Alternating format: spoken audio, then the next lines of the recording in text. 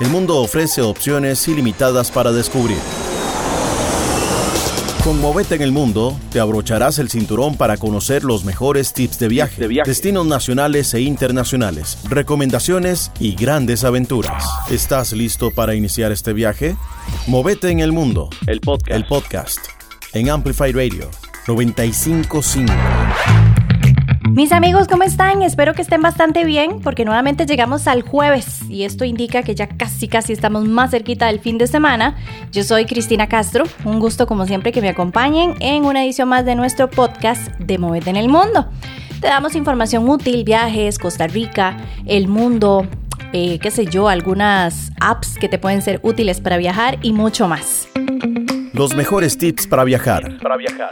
Movete en el Mundo, el podcast. Abróchate el cinturón que hoy nos vamos a conocer cómo se planea o cómo elaborar más bien un botiquín de emergencia para un viaje. Muchas veces cuando viajamos nos llevamos botiquín y realmente es importante. De ahí nos vamos a ir hasta Venecia. ¡Ay, qué lugar tan hermoso! Y terminamos en algunos de los volcanes más chivas para conocer en Costa Rica. Como siempre tenemos nuestra primera parte del programa y es en donde te hablamos de la parte de apps, de gadgets, etc. Hoy vamos a hablar de un botiquín de emergencia. Hemos hablado de muchas cosas, pero no tomamos en cuenta que a la hora de viajar pueden suceder emergencias y un botiquín es una parte esencial de cualquier viaje. Normalmente no lo... es como lo último que empacamos ahí, algún medicamento por si acaso. No le damos como la importancia que merece realmente pensar en un botiquín que puede ayudarnos a lidiar con lesiones menores, situaciones de salud inesperadas y en algunos casos incluso hasta nos puede salvar de algo que uno dice, pues chicas, si no hubieran dado esto, de verdad, ¿qué hubiera hecho? Entonces vamos a hacer como un pequeño listado de lo que debería incluir un botiquín. Normalmente esto es así como elaboradísimo, pero por lo menos toma en cuenta cuáles son algunas cosas que vos decís, bueno, este sí lo llevo, este creo que no lo voy a ocupar y por lo menos andate un poquito preparado. He visto muchos viajeros pasarla mal porque de verdad es que no llevan pero ni una aspirina, o sea, no llevan nada, se creen invencibles y cuando viajamos estamos realmente vulnerables para enfermedades del estómago, que nos duela la cabeza por el cambio de horario, que nos dé mareo, en fin, muchísimas cosas. Entonces, ¿qué medicamentos básicos serían los que tiene que tener nuestro botiquín? Los analgésicos son súper importantes. Estamos hablando como de paracetamol o ibuprofeno, que son como los más comunes y que nos van a ayudar para dolores de cabeza, que algo se nos inflame. Cualquier dolor nos va a servir un analgésico. Medicamentos para las alergias, sobre todo la gente que es súper alérgica para lo que son picaduras, que se hincha, los que padecen de rinitis y que son alérgicos a los cambios de clima. Todo este tipo de cosas es muy importante tomarlas en cuenta a la hora de viajar. Suena muy raro, pero se los juro que a mí me ha pasado. Antidiarreicos. Es súper común la famosa diarrea del viajero. Sí, suena feo y hasta, pero es que es muy común, donde ya cambiamos las comidas,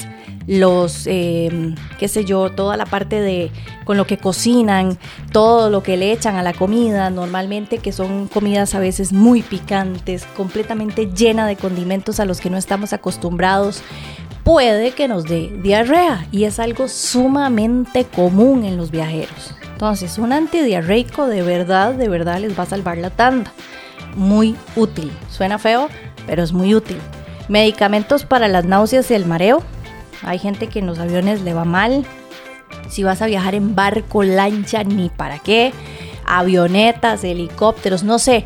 Toma en cuenta todo lo que va a estar incluido dentro de tu viaje que te puede ocasionar algún mareo. Hay gente que se marea en los trenes. Todo este tipo de cosas toma en cuenta porque es bastante importante también llevarlo. Pastillas para el dolor de garganta, irritación de la garganta, de igual manera los cambios de clima, los aires acondicionados de los aeropuertos que son súper fríos, los aires acondicionados de los hoteles, el cambio de clima constante, por ejemplo, si es un lugar muy caliente y está uno entrando a un centro comercial que está con el aire, vuelve a salir al calor y este tipo de cosas hace que uno se resfríe. Entonces un dolor de garganta fuera del país es horroroso. Y también medicamentos recetados que ya son con los que viajas. Si ya tenés un medicamento que utilizar a diario, Dios guarde se te olvide, y muy importante si requiere receta médica, que haya que comprarlo fuera porque se te acabó. Entonces eso es muy importante tenerlo a la mano. Suministros de primeros auxilios. Bueno, este puede ser que muchos no lo utilicen o no lo lleven, pero sería importante llevar unas tijeritas, que sería muy bueno llevarlas obviamente en maleta de las de equipaje, las que van facturadas. Ojalá algunas toallitas desinfectantes, eso sería súper útil, algunas gasitas y tal vez ahí como guantes desechables. Eso nos puede servir. Hay otro montón de cosas más, pero que realmente eso es ya como para un viaje en el que va uno a estar metido en la montaña y donde no va a tener como acceso a lugares como farmacias o algo así. Ahí sí ya tendríamos que pensar más, pero si vamos a estar en un lugar en el que tenemos todo esto a la mano, pues no lo hallo como tan necesario.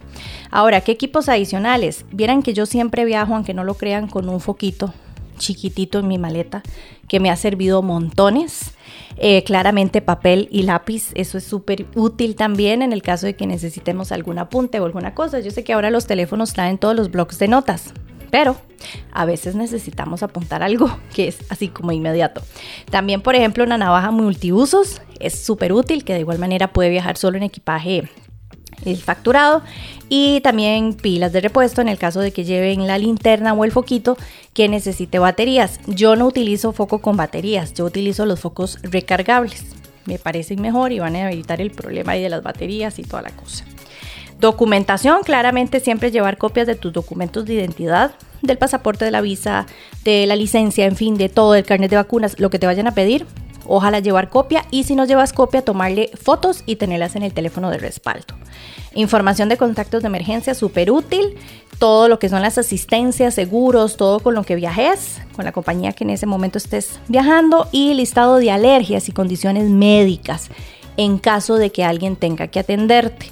Normalmente nosotros no viajamos con eso, y alguien en algún estado de emergencia que uno está inconsciente y no tiene idea ni quién es uno, que por lo menos al revisarle la billetera o los documentos aparezca algún papelito en donde dice: hola, soy fulanito y soy alérgico a tal cosa. Tenelo por seguro que es súper útil. Y algunas otras cosas adicionales, bueno, repelente contra insectos, protección solar, mascarillas, que puede ser que mucha gente todavía las siga utilizando, desinfectante de las manos, todo lo que son, por ejemplo, también inhaladores para el asma, todo lo que son insulinas, todas esas cosas que claramente no las podemos olvidar. Realmente nunca le damos como mucho énfasis a un botiquín de emergencia cuando viajamos. Nuestra prioridad es pasarla bien, nuestra prioridad son las tarjetas de crédito, nuestra prioridad es la plata, y no pensamos en que nuestra salud puede estar vulnerable en un momento de viaje y no le damos importancia a algo que nos puede salvar. Descubrí el mundo a través del destino internacional recomendado. Movete en el mundo. El podcast. Nos vamos ahora total y cambiamos el panorama porque nos vamos hasta Venecia. Y es que Venecia es conocida en todo el mundo por su belleza única y por supuesto su rica historia. Aquí hay algunas de las mejores cosas para hacer. En Venecia podríamos pasar días que no se nos van a acabar los atractivos turísticos, pero lo que llama muchísimo la atención es el paseo en góndola. Ojo, carísimo, por cierto, dijo el meme. Qué caro, me parece que es exactamente carísimo, pero bueno, es una experiencia única en los famosos canales de Venecia. Te va a permitir explorar la ciudad desde el agua y disfrutar, por supuesto, de su arquitectura histórica. Tenés que negociar bien el precio con los famosos gondoleros. Dura de 20 a 30 minutos y la verdad es que es un asalto. Plaza de San Marcos. Es un chuzo, es imprescindible. Aquí vas a admirar la impresionante Basílica de San Marcos y el Palacio Ducal, así como disfrutar de un delicioso café en los icónicos cafecitos de la plaza. Los museos, bueno, hay hasta para tirar para arriba, es increíble, hay de todo, alberga gran cantidad de museos impresionantes y también de galerías. Una de ellas es la Galería de la Academia, que es especialmente destacada para todos los amantes del arte. Los carnavales de Venecia. Si tenés la oportunidad de visitar Venecia en febrero, acá no te puedes perder el Carnaval de Venecia, que es en donde salen todas las máscaras y los trajes extravagantes que llenan las calles, creando pues una atmósfera mágica. Aquí también están las islas de Murano y las islas de Burano. Ojo, no las vayas a enredar, a veces la gente se le enreda mucho y va a ir a donde, a Murano o a Burano. Bueno, las de Murano es en donde está, o es muy conocida por su vidrio soplado a mano. Aquí hay muchísimos talleres y tiendas para ver cómo se crea y se elabora este hermoso arte y lo más importante, comprar piezas únicas. Y las islas Burano son conocidas por las casas de colores brillantes y pues el encaje tradicional. Aquí lo más importante es como disfrutar de la auténtica cocina veneciana. Es simplemente maravilloso. Si hablamos de comida, aquí si vas a estar en Venecia, pues date gusto probando risotto de mariscos. Por supuesto los gelatos, que son una cosa impresionante, el bacalao, el famoso mantecato. Bueno, aquí la verdad es que uno podría pasar todo el día comiendo, probando los deliciosos platillos de la región. Los puentes y los callejones, y es que eso es lo chiva de Venecia, perderse en el montón de callejones que tiene, explorar los estrechos callejones y cruzar todos los puentes. De hecho, el puente más bonito, a mí me gusta mucho, es el puente de Rialto y el puente de los Suspiros. Este sí tiene una historia un poco triste, pero bueno. Y también, por supuesto, disfrutar de la arquitectura renacentista y gótica que en muchas partes ofrece Venecia. Y los eventos culturales. Aquí por lo general siempre hay festivales de todo. Siempre hay eventos, exposiciones en el verano, exposiciones para invierno, o sea, siempre hay algo a ofrecer a los turistas. Y la verdad es que no visitar Venecia tiene que ser así como de los puntos que en algún momento estén en nuestro bucket list de viaje, porque es un lugar simplemente espectacular. Me han preguntado, ¿huele feo? ¿Es cierto el mito de Venecia? ¿Qué te digo? Realmente en la época en la que yo fui no estaba con ese olor que mucha gente me ha dicho es que apesta de verdad y es algo terrible que no aguanta uno ni andar caminando por las calles. Cuando lo conocí no estaba en ese estado, realmente no percibí ese mal olor que mucha gente dice, pero bueno, se han dado casos en los que normalmente algunos turistas se quejan. Conoce Costa Rica y sus encantos con Movete en el Mundo. Costa Rica. Cambiamos de Venecia y nos vamos a Costa Rica y vamos a visitar volcanes. Y es que podemos rajar en Costa Rica, que tenemos volcanes bellos. Vamos a hablar de 4 específicamente, porque no podemos hacer un listado muy largo, pero vamos a hablar de los 4 que son los más conocidos, los de más fácil acceso y los que normalmente tienen un flujo de visitas más alto. Empezamos por el volcán Poás. Esta es un área silvestre protegida que recibe la mayor afluencia de visitantes durante todo el año. Es increíble el atractivo de riqueza natural que tiene y el cráter principal es un espectáculo complementado con la biodiversidad imperante.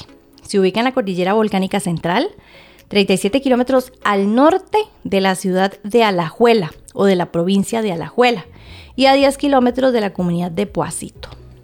Está muy cerca de San José, realmente como a 1 hora. Bien, 1 hora y media dependiendo del tráfico, vamos a durar en llegar a este lugar. Sus constantes erupciones cambian su geografía y su paisaje muy a menudo. De hecho, este volcán, si uno se pone a ver las fotos de cuando era pequeño y visitaba el volcán a las fotos de cómo está ahora, es otra cosa, realmente. Incluso antes uno podía ir hasta caminar a la laguna de Botos y era chivísima caminar todo el sendero, pero ahora muchas áreas de este parque nacional están cerradas por el tema de que es un volcán que está activo. Entonces sí hay que tomar en cuenta que ahora hay que visitarlo con casquito, ya no puede uno durar antes, que hasta podía pasar todo el día ahí si usted quería haciendo picnic y llevando ahí su comidita y todo. No, ahora son visitas restringidas de casi media hora y eso es todo. Entonces hay que tomar en cuenta ese detallito. El otro es el volcán Irazú. El volcán Irazú es de fácil acceso realmente y está cerca de la ciudad. Cuenta con 5 cráteres e impresionantes vistas. Este parque lo protege el Coloso del Irazú. Es un volcán de 3.432 metros de altitud. Ojo, el más alto de Costa Rica. Acá la larga historia de erupciones y ciclos eruptivos, también podríamos dar muchísimo detalle de este volcán. Observar los cráteres es obviamente el principal objetivo de quienes visitan este parque nacional. Está ubicado a 31 kilómetros de la provincia de Cartago. Hace bastante frío, un ambiente de montaña, vegetación baja y un clima húmedo y fresco. Por lo general se presenta mucha neblina la mayor parte del tiempo. Es muy común que al visitar este volcán, como está tan alto, donde caminemos empecemos y empieza uno con esa agitación porque no está acostumbrado a caminar a esa altura, pero realmente es muy chiva. En los días despejados, si uno está en la cima, se puede apreciar tanto el Océano Pacífico como el Océano Atlántico hasta el lago de Nicaragua. Tiene que ser de esos días así donde no hay ni una sola nube para poder apreciar esto. Esto me llama mucho la atención porque el origen de este volcán, el origen del nombre del volcán me llama mucho la atención porque se debe a un poblado indígena que existió en las faldas del volcán. Se llamaba Istarú. Esta palabra significa cerro del temblor y del trueno. Sin embargo, a través de los años, como producto de la comunicación verbal, su nombre se modificó de Istarú a Irazú. Interesante, ¿verdad? Parque Nacional Rincón de la Vieja. Este impresionante volcán y parque nacional está declarado Patrimonio de la Humanidad por la UNESCO.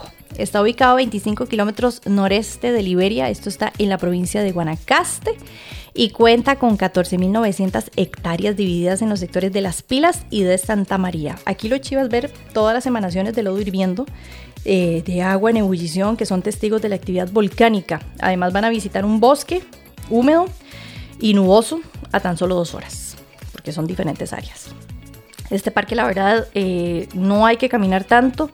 Es un parque en el que se puede recorrer sencillo si ustedes ya no hacen como todos los senderos. Si ya quieren hacer todos los senderos, ahí sí ya prepárense para una buena caminada, pero la verdad vale la pena.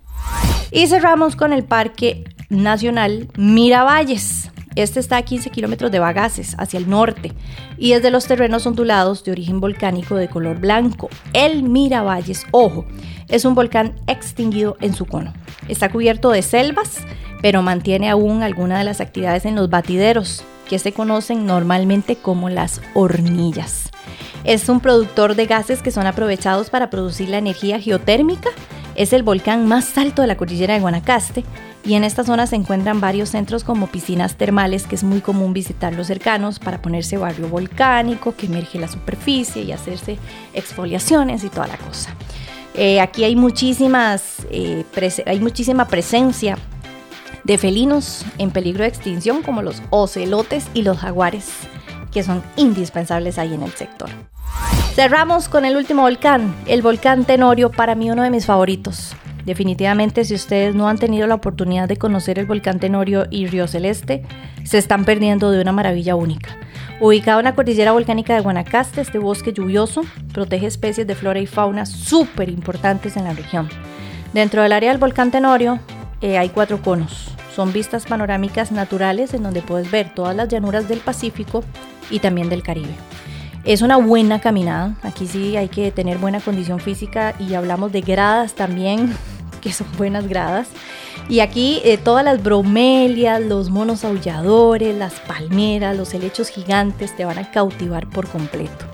Acá en el Tenorio obviamente están los teñideros y está el famoso Río Celeste, que es un espectáculo. Ustedes, si no han tenido la oportunidad de ir, se están perdiendo algo que pareciera que de verdad bajaron del cielo a pintarlo con los pinceles, así como digo yo, del cielo, porque la verdad es un color único y majestuoso, ese color turquesa, porque es que en realidad no es como celeste, es como un celeste tirando turquesa, que es un espectáculo natural. Así que dense la vuelta y conozcan los volcanes de Costa Rica, que son únicos. Tenemos una lista más, sí, hay más volcanes, pero estos son los más conocidos y los de acceso, entre comillas, un poco más sencillo. Movete en el mundo, el podcast. Soy Cristina Castro, espero que les haya gustado. Preparen sus botiquines, no viajen sin algo que sea importante para cuando se enfermen, de verdad. A veces uno es como muy atenido y dice, hombre, ¿qué me va a pasar? Nada, si voy a ir a disfrutar. Pero siempre hay que ser un poquito precavido, como dicen, viajero precavido vale por 2. Que la pasen súper bien, nos escuchamos el próximo jueves a las 4 de la tarde. Estamos en todas las redes sociales como Movete en el Mundo. Será un gusto que visiten nuestro canal de YouTube, nuestra página web, nuestras redes y mucho más. Y aquí siempre tenemos una cita en Amplify Radio. Chau, chau. Este fue nuestro viaje de hoy. Viajemos juntos el próximo jueves a las 4 de la tarde en Amplify Radio 95.5.